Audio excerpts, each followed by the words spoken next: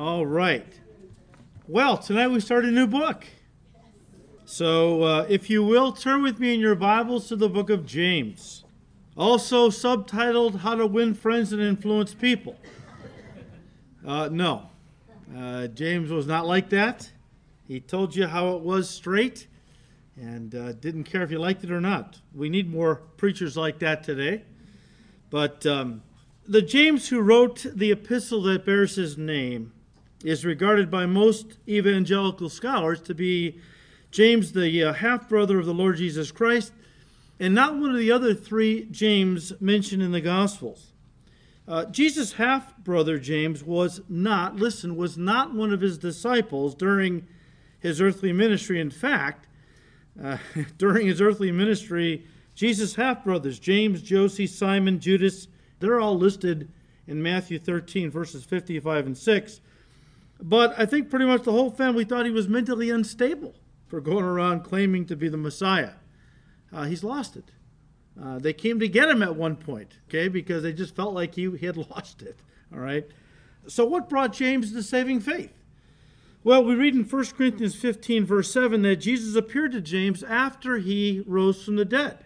And this convinced James, no doubt, that, well, we know it did because he went on to be a believer, but this convinced him that Jesus was truly the Messiah and Savior of the world. Well, no doubt James shared his newfound faith with his brothers and sisters, and we know that at least one of them got saved, Judas. Probably all of his half-siblings got saved, but we can't verify that for sure. But we know Judas, also known as Jude, got saved. He wrote the epistle of Jude, and James went on to become the lead pastor of the church in Jerusalem. If you remember, he was the one that made the deciding speech at the Jerusalem Council in Acts 15, and Paul called James one of the pillars of the church in Galatians 2, verse 9.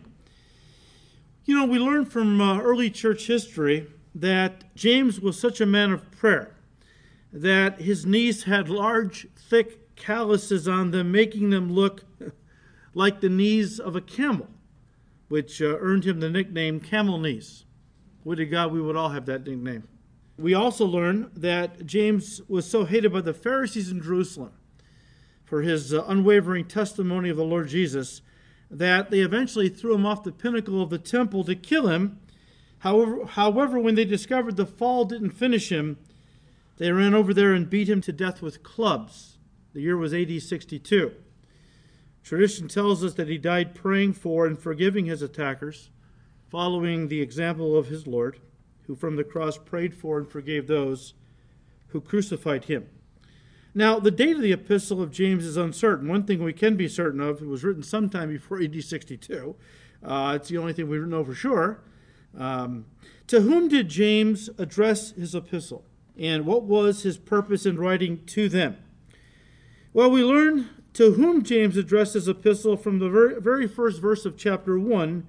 He says, to the 12 tribes which are scattered abroad. The word scattered means in the dispersion, a term that was usually used to identify Jews who were living outside the land of Israel. But what's kind of interesting about that word is that it carries with it the idea of scattering seed. Scattering seed is when a farmer sows his fields for harvest. Of course, you remember from our study in the book of Acts that the Jewish believers were scattered throughout the Roman Empire in the first wave of persecution as recorded in Acts chapter 8, verses 1 and 4. God used this persecution to sow the seeds of the gospel in many places all throughout the known world, and the result was a great harvest of souls for the kingdom. However, guys, the cost was great, and many of these Jewish disciples were persecuted greatly for their faith, usually and most vehemently by their fellow countrymen. This led to great discouragement, which was one of the reasons James wrote to them, to encourage them not to give up.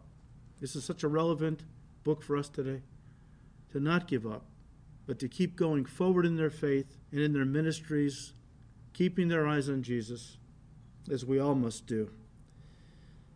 Unfortunately, many of these Jewish disciples, it seems, had given up and had gone back to the world and its riches, quote unquote. It's what the Bible calls the deceitfulness of riches. The world can never really give us anything of any value. It can dangle cheap baubles in front of us that make us think the world is something we want. And the devil does deceive a lot. As Jesus said, sometimes the seed falls on the thorny soil, is it? Where the cares of this life, the deceitfulness of riches choke it out and never comes to fruit. Well, James was writing to some, many actually, who had kind of gone back to the world and its riches, which is another theme that he addresses in chapters 4 and 5 of his letter. Now, author Warren Wiersbe contends that the main theme of James' epistle is the issue of spiritual immaturity. He says, and I quote, "These Christians simply were not growing up. This gives us a hint as to the basic theme of this letter, the marks of maturity in the Christian life. James used the word perfect several times, a word that means mature or complete. By a perfect man," which he quotes from chapter 3, verse 2, James did not mean a sinless man, but rather one who is mature, balanced, or in other words, grown up. Spiritual maturity is one of the greatest needs in the church today. Too many churches are playpens for babies instead of workshops for adults. The members are not mature enough to eat the solid spiritual food that they need, so they have to be fed on milk. And then he quotes Hebrews 5:11-14. Just look at the problems James dealt with, and you can see that each of them is characteristic of little children. Impatience and difficulties, chapter 1. Talking but not living the truth, chapter 2. No control of the tongue, he addresses that in chapter 3. Fighting and coveting in the church, well, he talks about that in chapter 4. And then collecting material toys, quote unquote, chapter 5. It kind of sounds like many churches and Christians today. There's nothing new under the sun, guys. Okay? Nothing new under the sun. Now, before we jump in, let me mention one more thing. Martin Luther didn't believe the book of James was inspired by God, and therefore shouldn't have been included in the New Testament canon of Scripture. You see, in Luther's mind, when James said that salvation was not by faith alone, but by faith plus works, chapter 2, verses 14-26, in Luther's mind, it proved that James was not writing under the inspiration of the Holy Spirit. But you have to understand, Luther and the Reformers were fighting a fierce battle against the Roman Catholic Church over this very issue, how a person is saved. The Roman Catholic Church taught that it was by faith plus works, in other words, going to Mass, lighting candles, doing penance, keeping the sacraments, and so on. Whereas the Reformers believed and taught that the Bible was crystal clear on the subject, that salvation was by grace alone, through faith alone, in Christ alone. But did James actually teach that salvation was a combination of faith coupled with works? No. And we'll see that clearly in chapter 2 when we get there. James didn't teach faith plus works for salvation. Listen, he taught a faith that works as evidence of salvation. Or, as Spurgeon put it, we are convinced that a man is saved by faith alone. But we are also just as convinced that the kind of faith that saves a man is never really alone. So let's jump in. James chapter 1, verse 1. James, a bondservant of God and of the Lord Jesus Christ, to the 12 tribes which are scattered abroad, greetings. Now, I will just throw this out to you so that you know this for every other epistle you read in the New Testament. The term bondservant, we're not even sure what that is. Okay, that doesn't appear anywhere in the New Testament. Whenever you see the word bondservant, it's always the Greek word doulos, which means slave. Slave, okay? In other words, we read James, a slave of God and of the Lord Jesus Christ. Now, a bondslave is something different. That actually comes out of the Old Testament. We just finished Exodus. We talked about this. How that in those days, if you couldn't pay off a debt, you could sell yourself into a voluntary slavery to work it off. But if at the end of that time, your master had been so good to you, was such a kind man, gave you and your family a nice place to live, good food to eat, you could go to him and say, look, you're such a great master, I don't want to leave your service. Therefore, I want to become your bond slave. In other words, a willing, voluntary slave for the rest of my life. And as the master would hear that, he would agree, no doubt, because here was a man giving him great honor, saying, look, you're a fantastic master, and I want to be in your service the rest of my life. And so as we talked about, he would take the slave to the doorpost of the house, take an awl, drive it through his earlobe into the doorpost, symbolically pinning him to the house, and then put a golden earring in his ear.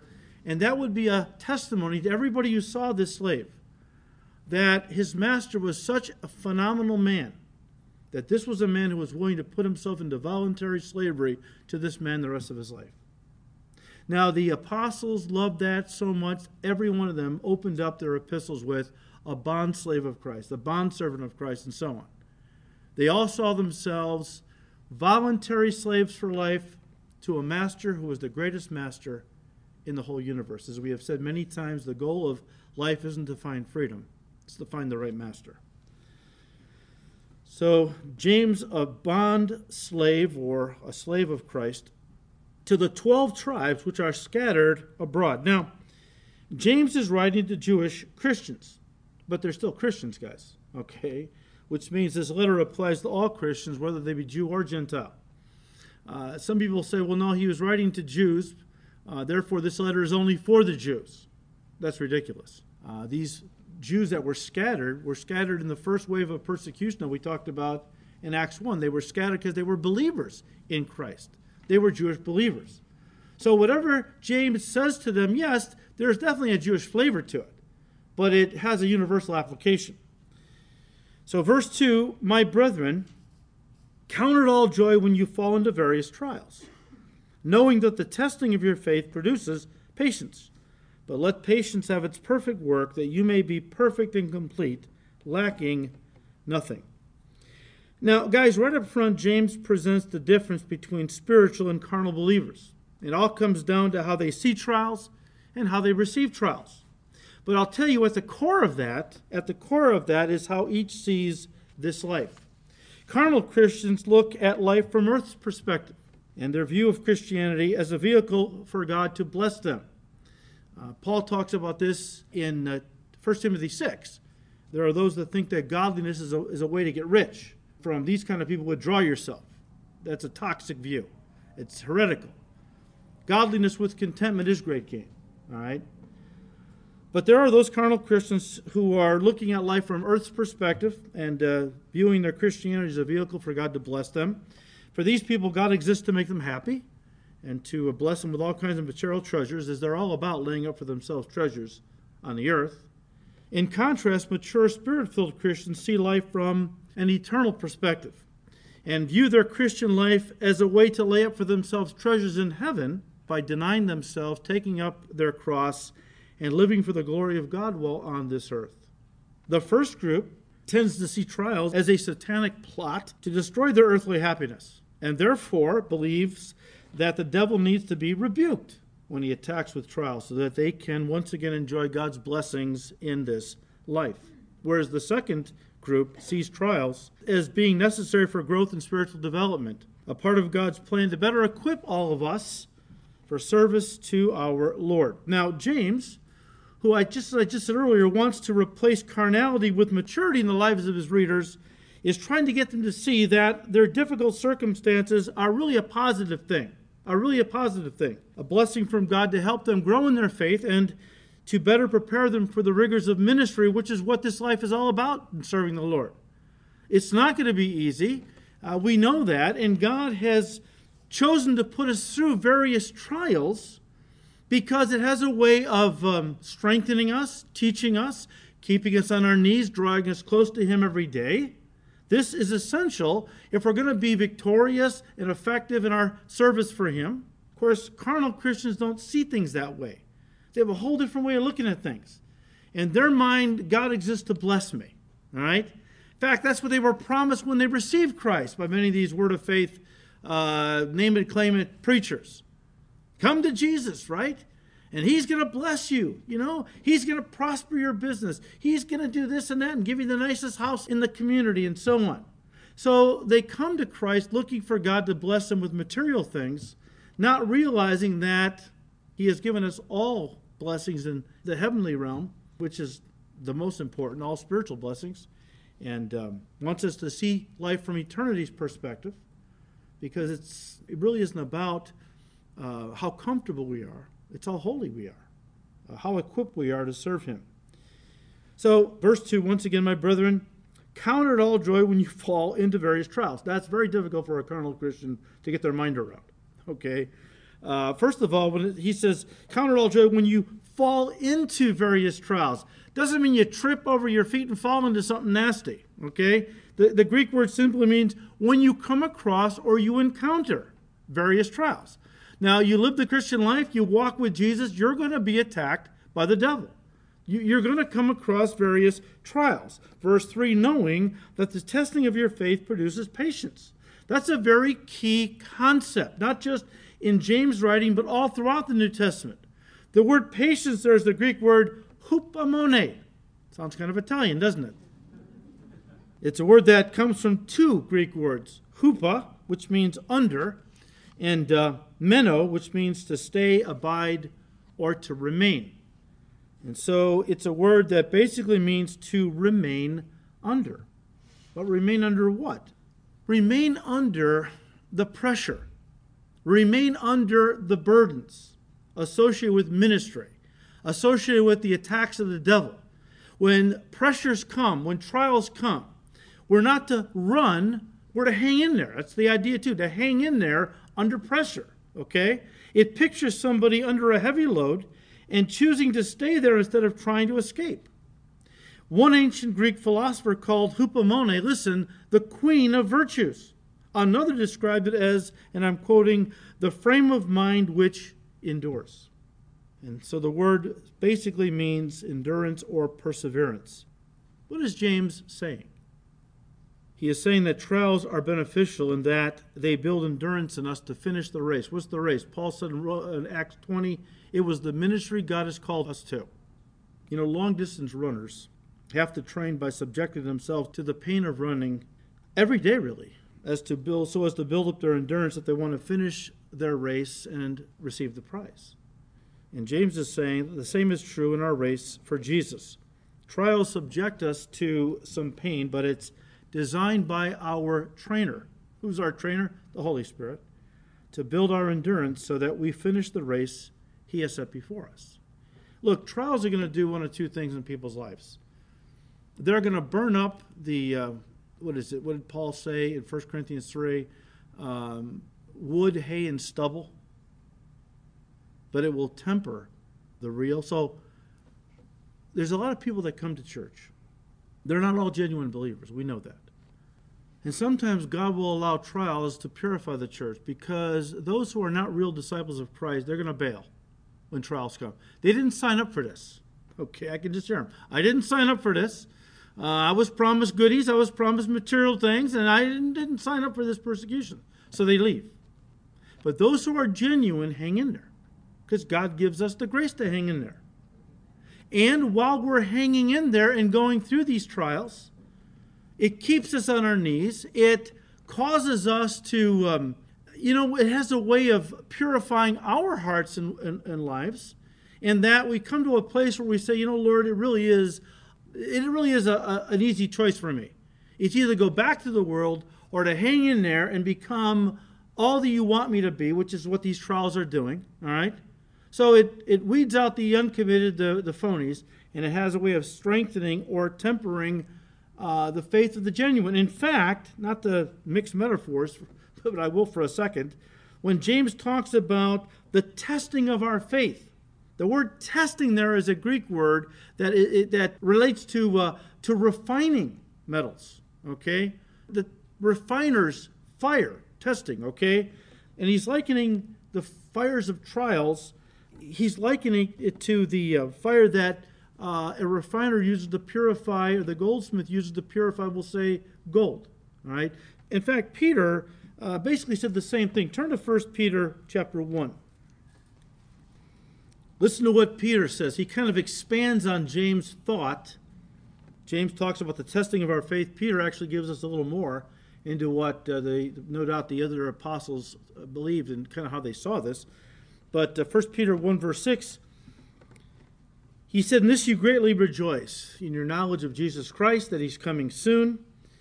Though now for a little while, if need be, you have been grieved by various trials, that the genuineness of your faith, being much more precious than gold that perishes, though it is tested by fire, may be found to praise, honor, and glory at the revelation of Jesus Christ." And we've all talked about this, or we've talked about this numerous times in the past. But when we get saved, our faith is like a lump of we'll say, raw gold ore. All right? The value is there, but there's a lot of imperfections or impurities. And what the goldsmith does is he takes a lump of gold ore, puts it in a pot, and heats it.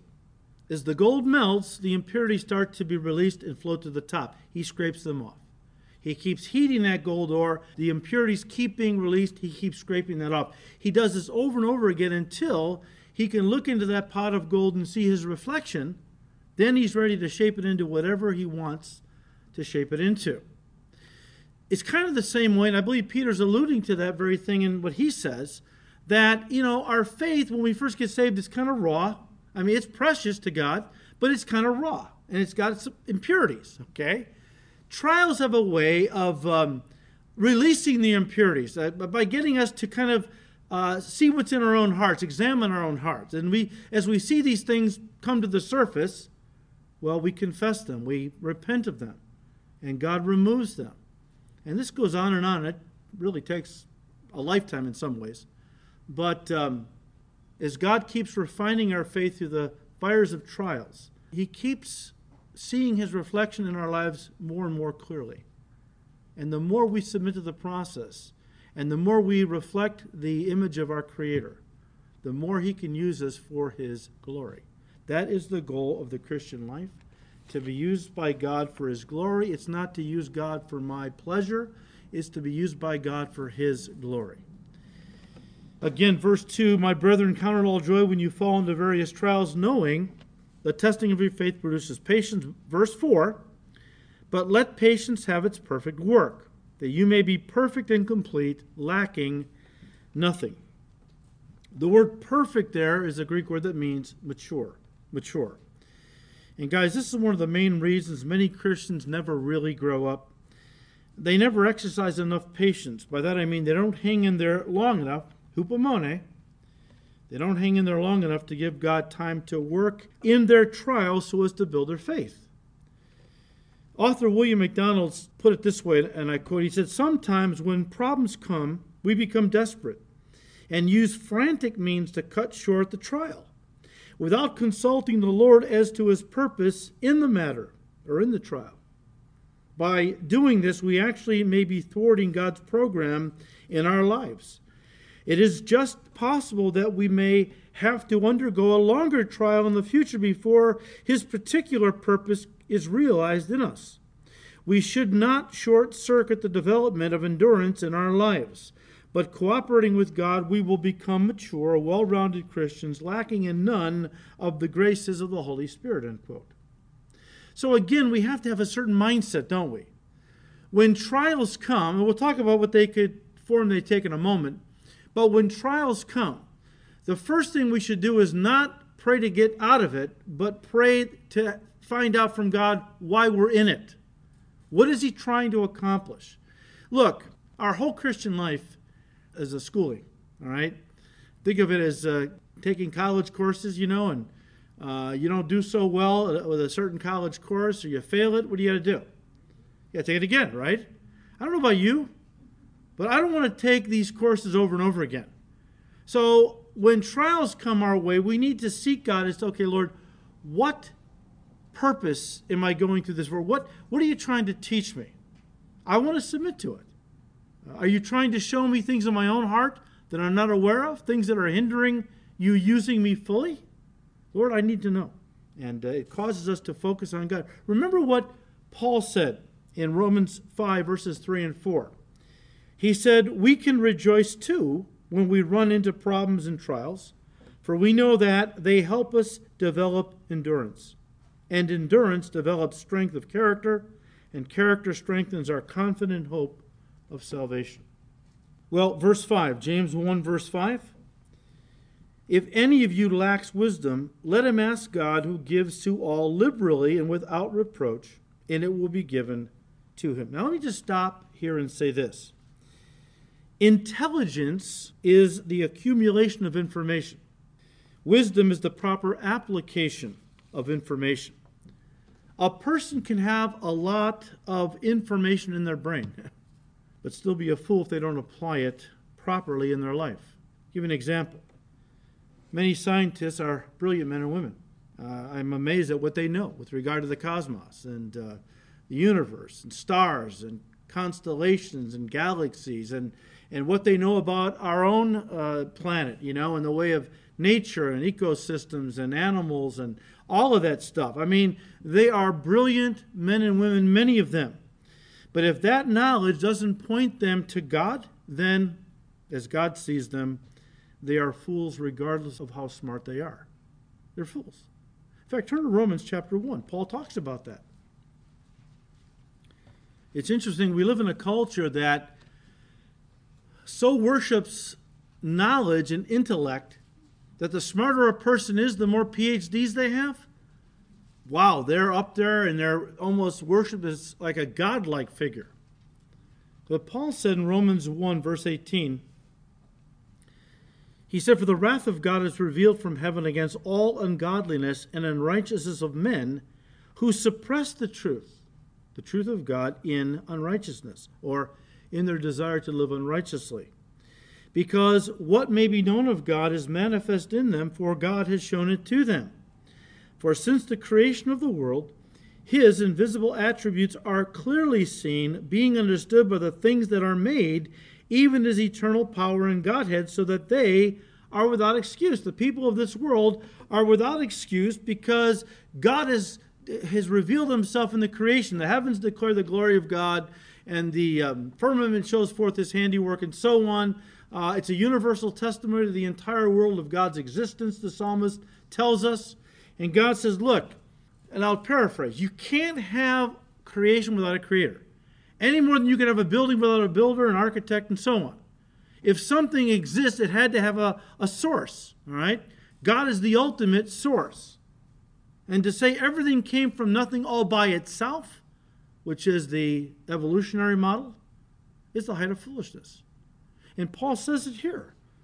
He said, for verse 24, "Since the creation of the world, his invisible attributes are clearly seen, being understood by the things that are made, even his eternal power and Godhead, so that they are without excuse. Because although they knew God, they did not glorify him as God, nor were thankful, but became futile in their thoughts, and their foolish hearts were darkened. Professing to be wise, they became fools, and changed the glory of the incorruptible God into an image made like corruptible man and birds and four-footed beasts and creeping things." So man looks out into the creation, and in an act of supreme folly worships the creation as if everything came into being all by itself, instead of worshiping the Creator. And so you can be very intelligent and still be considered a fool in the eyes of God. Now listen, when it comes to wisdom in the Christian life, it's true it all starts with the knowledge of God's Word.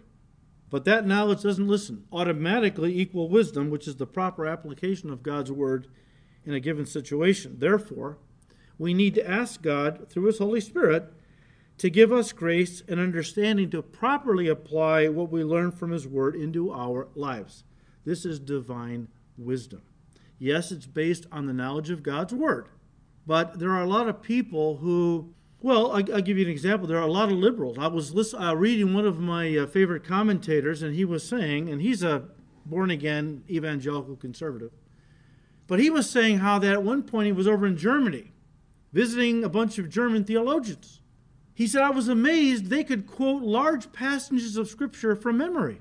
They know the Word. They knew the Word. Yet they were very liberal. They denied the virgin birth, the bodily resurrection, the divinity of Christ, that he was the only way to heaven. They had knowledge, but that knowledge didn't automatically make them wise. When we study the Word of God, it's important that we study it. But it's more important that we ask the Holy Spirit to give us the wisdom to apply it properly into our lives, because we want to live lives that are wise. because God is giving us that wisdom. Look, how does a Christian become wise? Well, I believe it all starts, first of all, in our hearts with the fear of the Lord. You know, you're never going to be wise if you're walking in pride, okay? So if you want wisdom, if you really want to apply properly God's word into your life and into every situation you face in your life, listen to me. It all starts with the fear of the Lord. The fear of the Lord is the beginning of wisdom. The Bible says the fear of the Lord is to hate evil. But it's very important we understand it. You know, Solomon had a lot to say about this in the book of Proverbs. Turn to Proverbs chapter 1. In Proverbs chapter 1, verse 7, Solomon says, "The fear of the Lord is the beginning of knowledge, but fools despise wisdom and instruction." Jump down to chapter 2, verse 1. He said, "My son, if you receive my words and treasure my commands within you, so that you incline your ear to wisdom and apply your heart to understanding, yes, if you cry out for discernment and lift up your voice for understanding, if you seek her as silver and search for her as for hidden treasure, then you will understand the fear of the Lord and find the knowledge of God. For the Lord gives wisdom. From his mouth come knowledge and understanding. He stores up sound wisdom for the upright. He is a shield to those who walk uprightly. He guards the paths of justice and preserves the way of his saints. Then you will understand righteousness and justice, equity, and every good path. When wisdom enters your heart and knowledge is pleasant to your soul, discretion will preserve you, understanding will keep you to deliver you from the way of evil, from the man who speaks perverse things. Or in other words, from the man who speaks things contrary to God's truth. Well, there's none of those running around today, obviously. We live in a world of lies. And we have all these so-called experts with letters after their names telling us that God doesn't exist, that man is God. He answers to himself, in other words.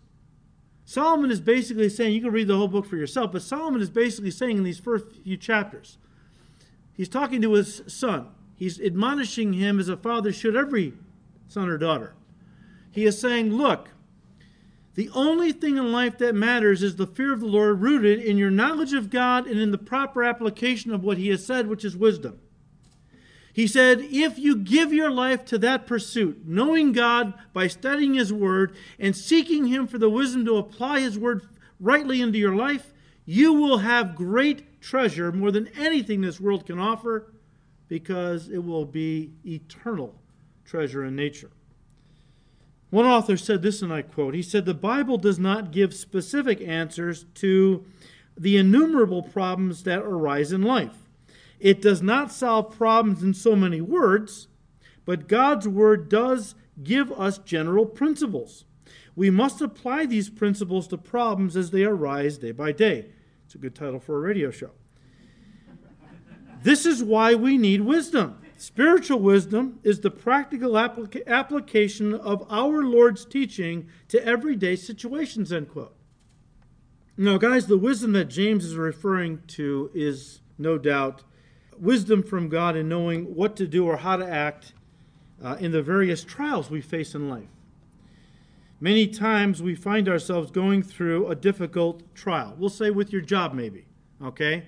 I talked to a lady on the phone not long ago. She was going through a real difficult trial in her job. And she was saying, well, why do you think God is allowing this? I said, well, it could be one of two reasons. Either to move you on or to toughen you up. Now, you need to seek him for the wisdom to know which is which, okay? There are times, like God used the trials in Egypt to get his people's hearts ready to leave Egypt. I think that God is about to use some very severe trials in America to get our hearts to let go of this life. Too many Christians are holding on too tight to this world, to this life.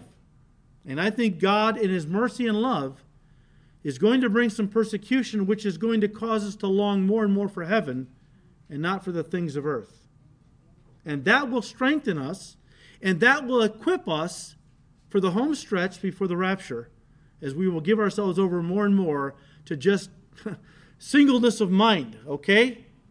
Focusing on the Lord and on the finish line, and With the words in our heart, we want to hear him say, "Well done, good and faithful servants," when we see him.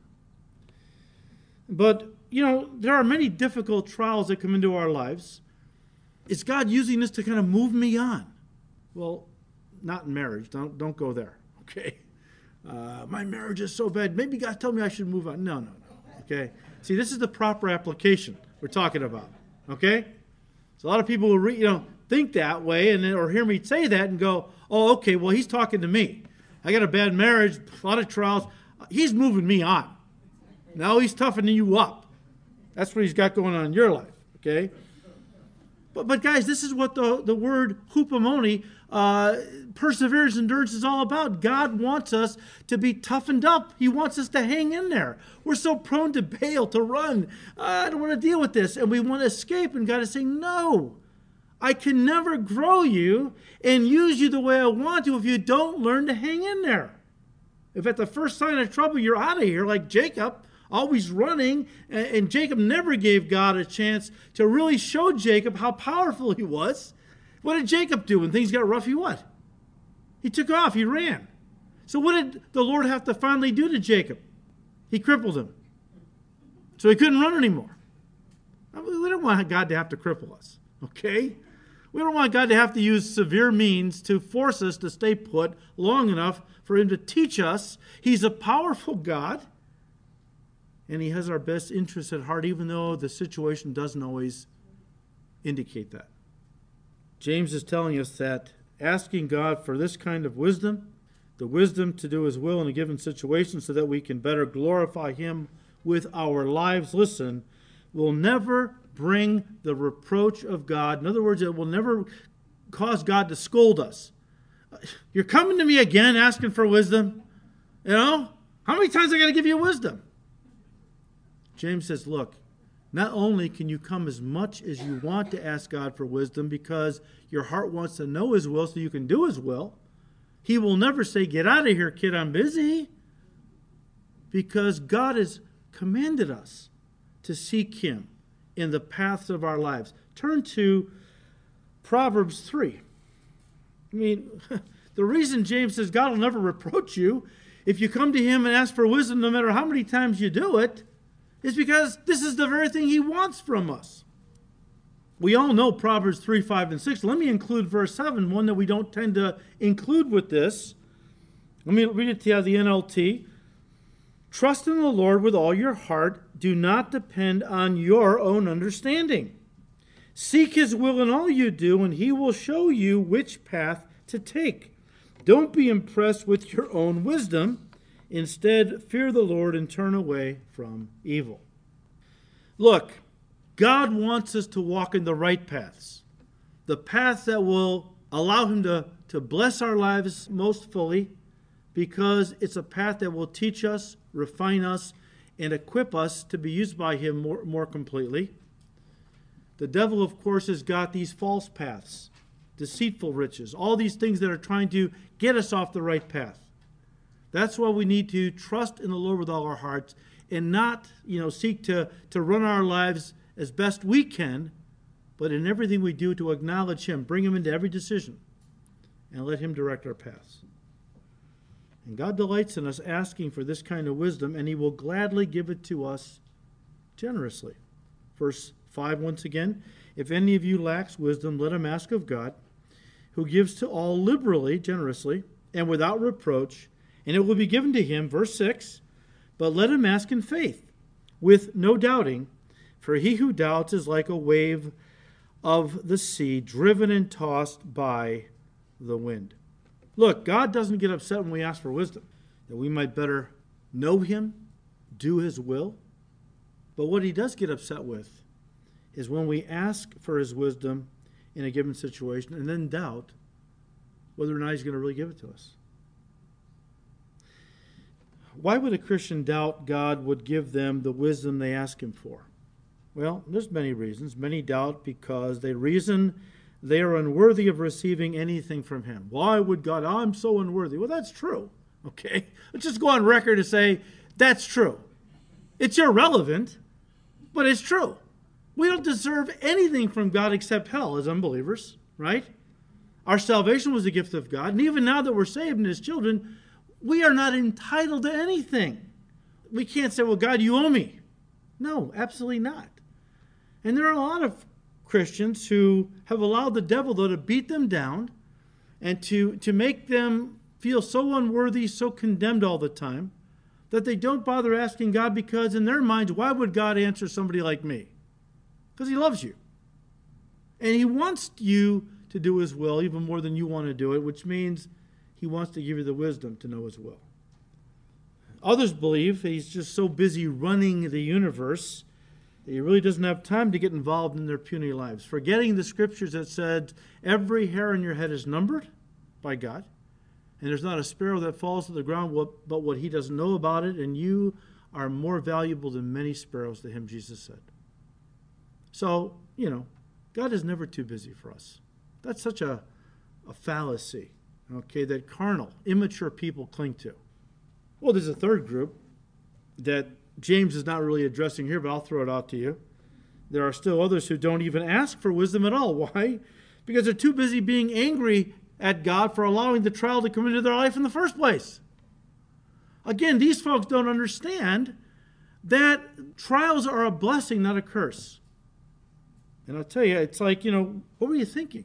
When Jesus said, look, if you're going to come and follow me, first count the costs. There's costs involved, okay? I mean, you want to make sure that you've thought about it.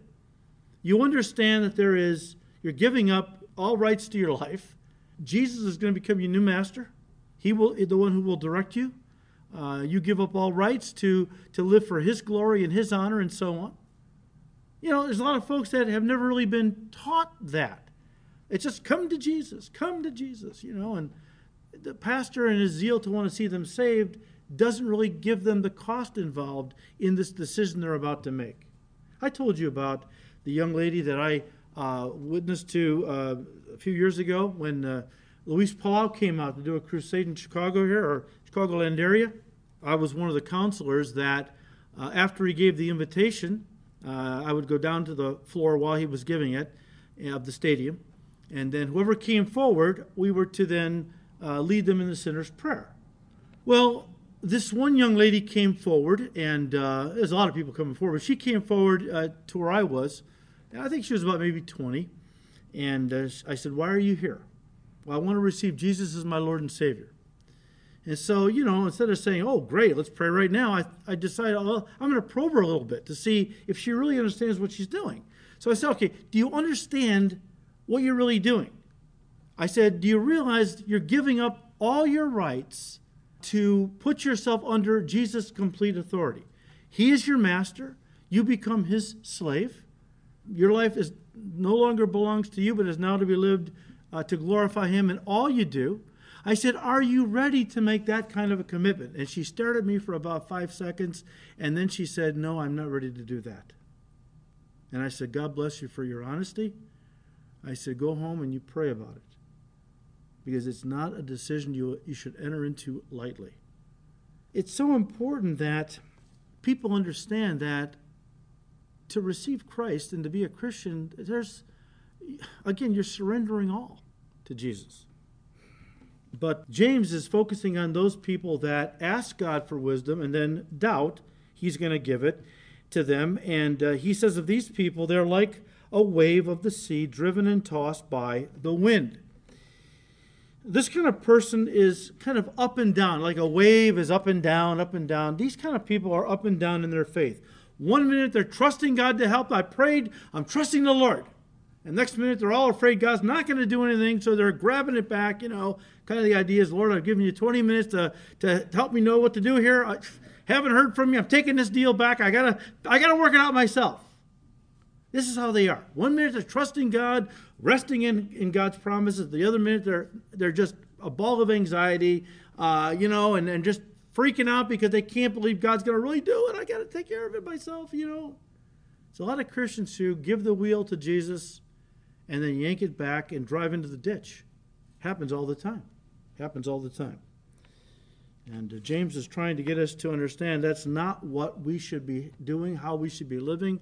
That is the very definition of immaturity. In fact, Paul put it this way. He said in Ephesians 4, verse 14, he said that we should no longer be children tossed to and fro. So Paul was admonishing the Ephesians here in chapter 4 to grow up. The Christians there in Ephesus, it applies to all Christians, that look, our desire should be to grow up, okay? That we should no longer be children tossed to and fro, carried about by every wind of doctrine. You see, James uses the word wind, waves in the wind, right?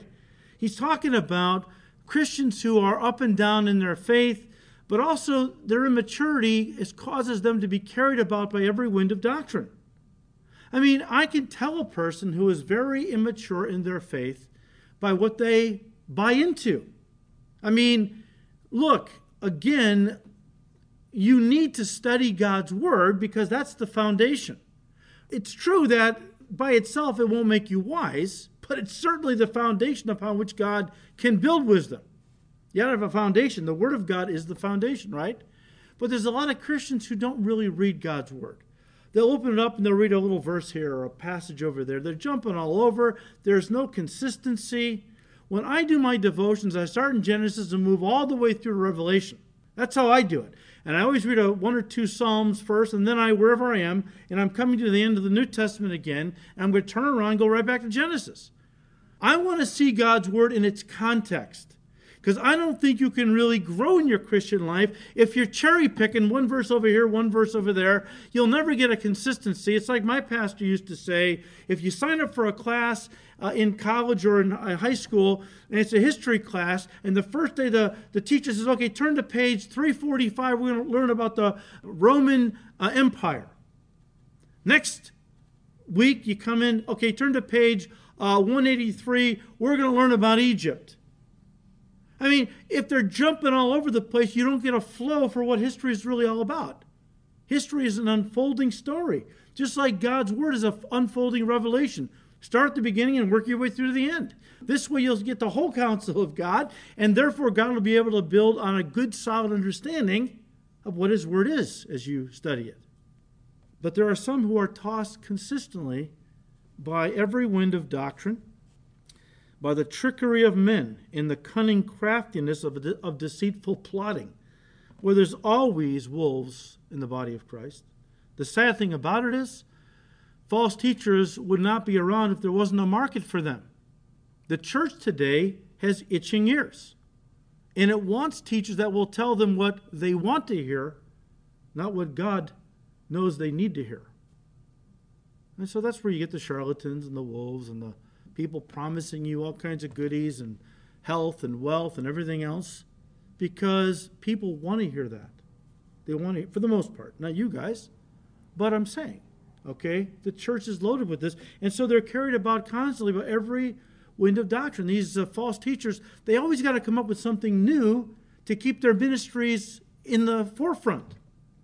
I don't have to tell you guys some of the bizarre things that they've come up with.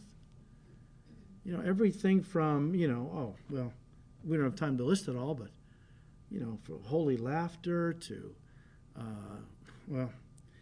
you understand what I'm talking about, right? Back to James, let's finish up. Verse 7. For let not that man suppose that he will receive anything from the Lord. The person who is double-minded. For he is double-minded. He is a double-minded man, unstable in all his ways. The term double-minded literally means, listen, two-souled. S-O-U-L-E-D. S-O-U-L-E-D. Two-souled. One writer put it this way. He said, and I quote, the man of two souls has one for the earth and another for heaven. He wishes to secure both worlds. He will not give up earth, and he is loath to let heaven go as well, end quote. And that, folks, in and of itself is not a wise way to live, trying to serve two masters. I mean, Christian maturity is all about being single-souled. Single-souled. It's all about making a full commitment to God and His will for your life, because God can't really bless anything less. And I think that's the essence of what James is saying. He's saying it's time to get off the fence. It's time to stop vacillating. It's time to stop being up and down in your faith and make a commitment. It's kind of like what Joshua said so many centuries earlier. choose today whom you're going to serve, the gods of this world or the Lord God Almighty. But as for me and my house, we're going to serve the Lord. And I've called the book of James, if you go on our website and you see they advertise the book of James on Wednesday nights, subtitle, A Call to Commitment. A call to commitment. And he talks tough, doesn't he? There are times when he really, he talks tough. And a lot of people are offended by that. It's like, if you go to a church and the pastor's talking to you like James talked to these folks, a lot of them wouldn't stay. Pastor's mean. Why is the pastor mean? He's yelling at me. He's telling me I can't, sleep with my boyfriend or sleep with my girlfriend, or I have to be completely committed to Jesus. Well, I don't want to be completely committed to Jesus. I like Jesus, but, well, you know what? James is saying, it's time to get serious. It's time to get serious. And until you do, listen, and we'll close with this, you will only know instability and anxiety in your Christian life until you stop being double-minded in your walk with him and make a full-on commitment to Jesus Christ. That becomes the foundational idea for the rest of the book of James. A call to commitment. Time to get serious. So with God's grace, as we continue on, we will bring those things up that James is going to admonish us to walk in. And God used this book to purify our faith and to bring us to a place of single-mindedness and total commitment to Jesus. Father, we thank you, Lord, for this epistle. And Lord, those of us who are serious about growing, we don't mind being slapped around a little bit by the Holy Spirit. We realize, Lord, that, you know what? It's only when you challenge us that we're going to grow. If we feel comfortable, we'll be complacent. If we're complacent, we're not growing. And so, Lord, we need to be shaken a little bit.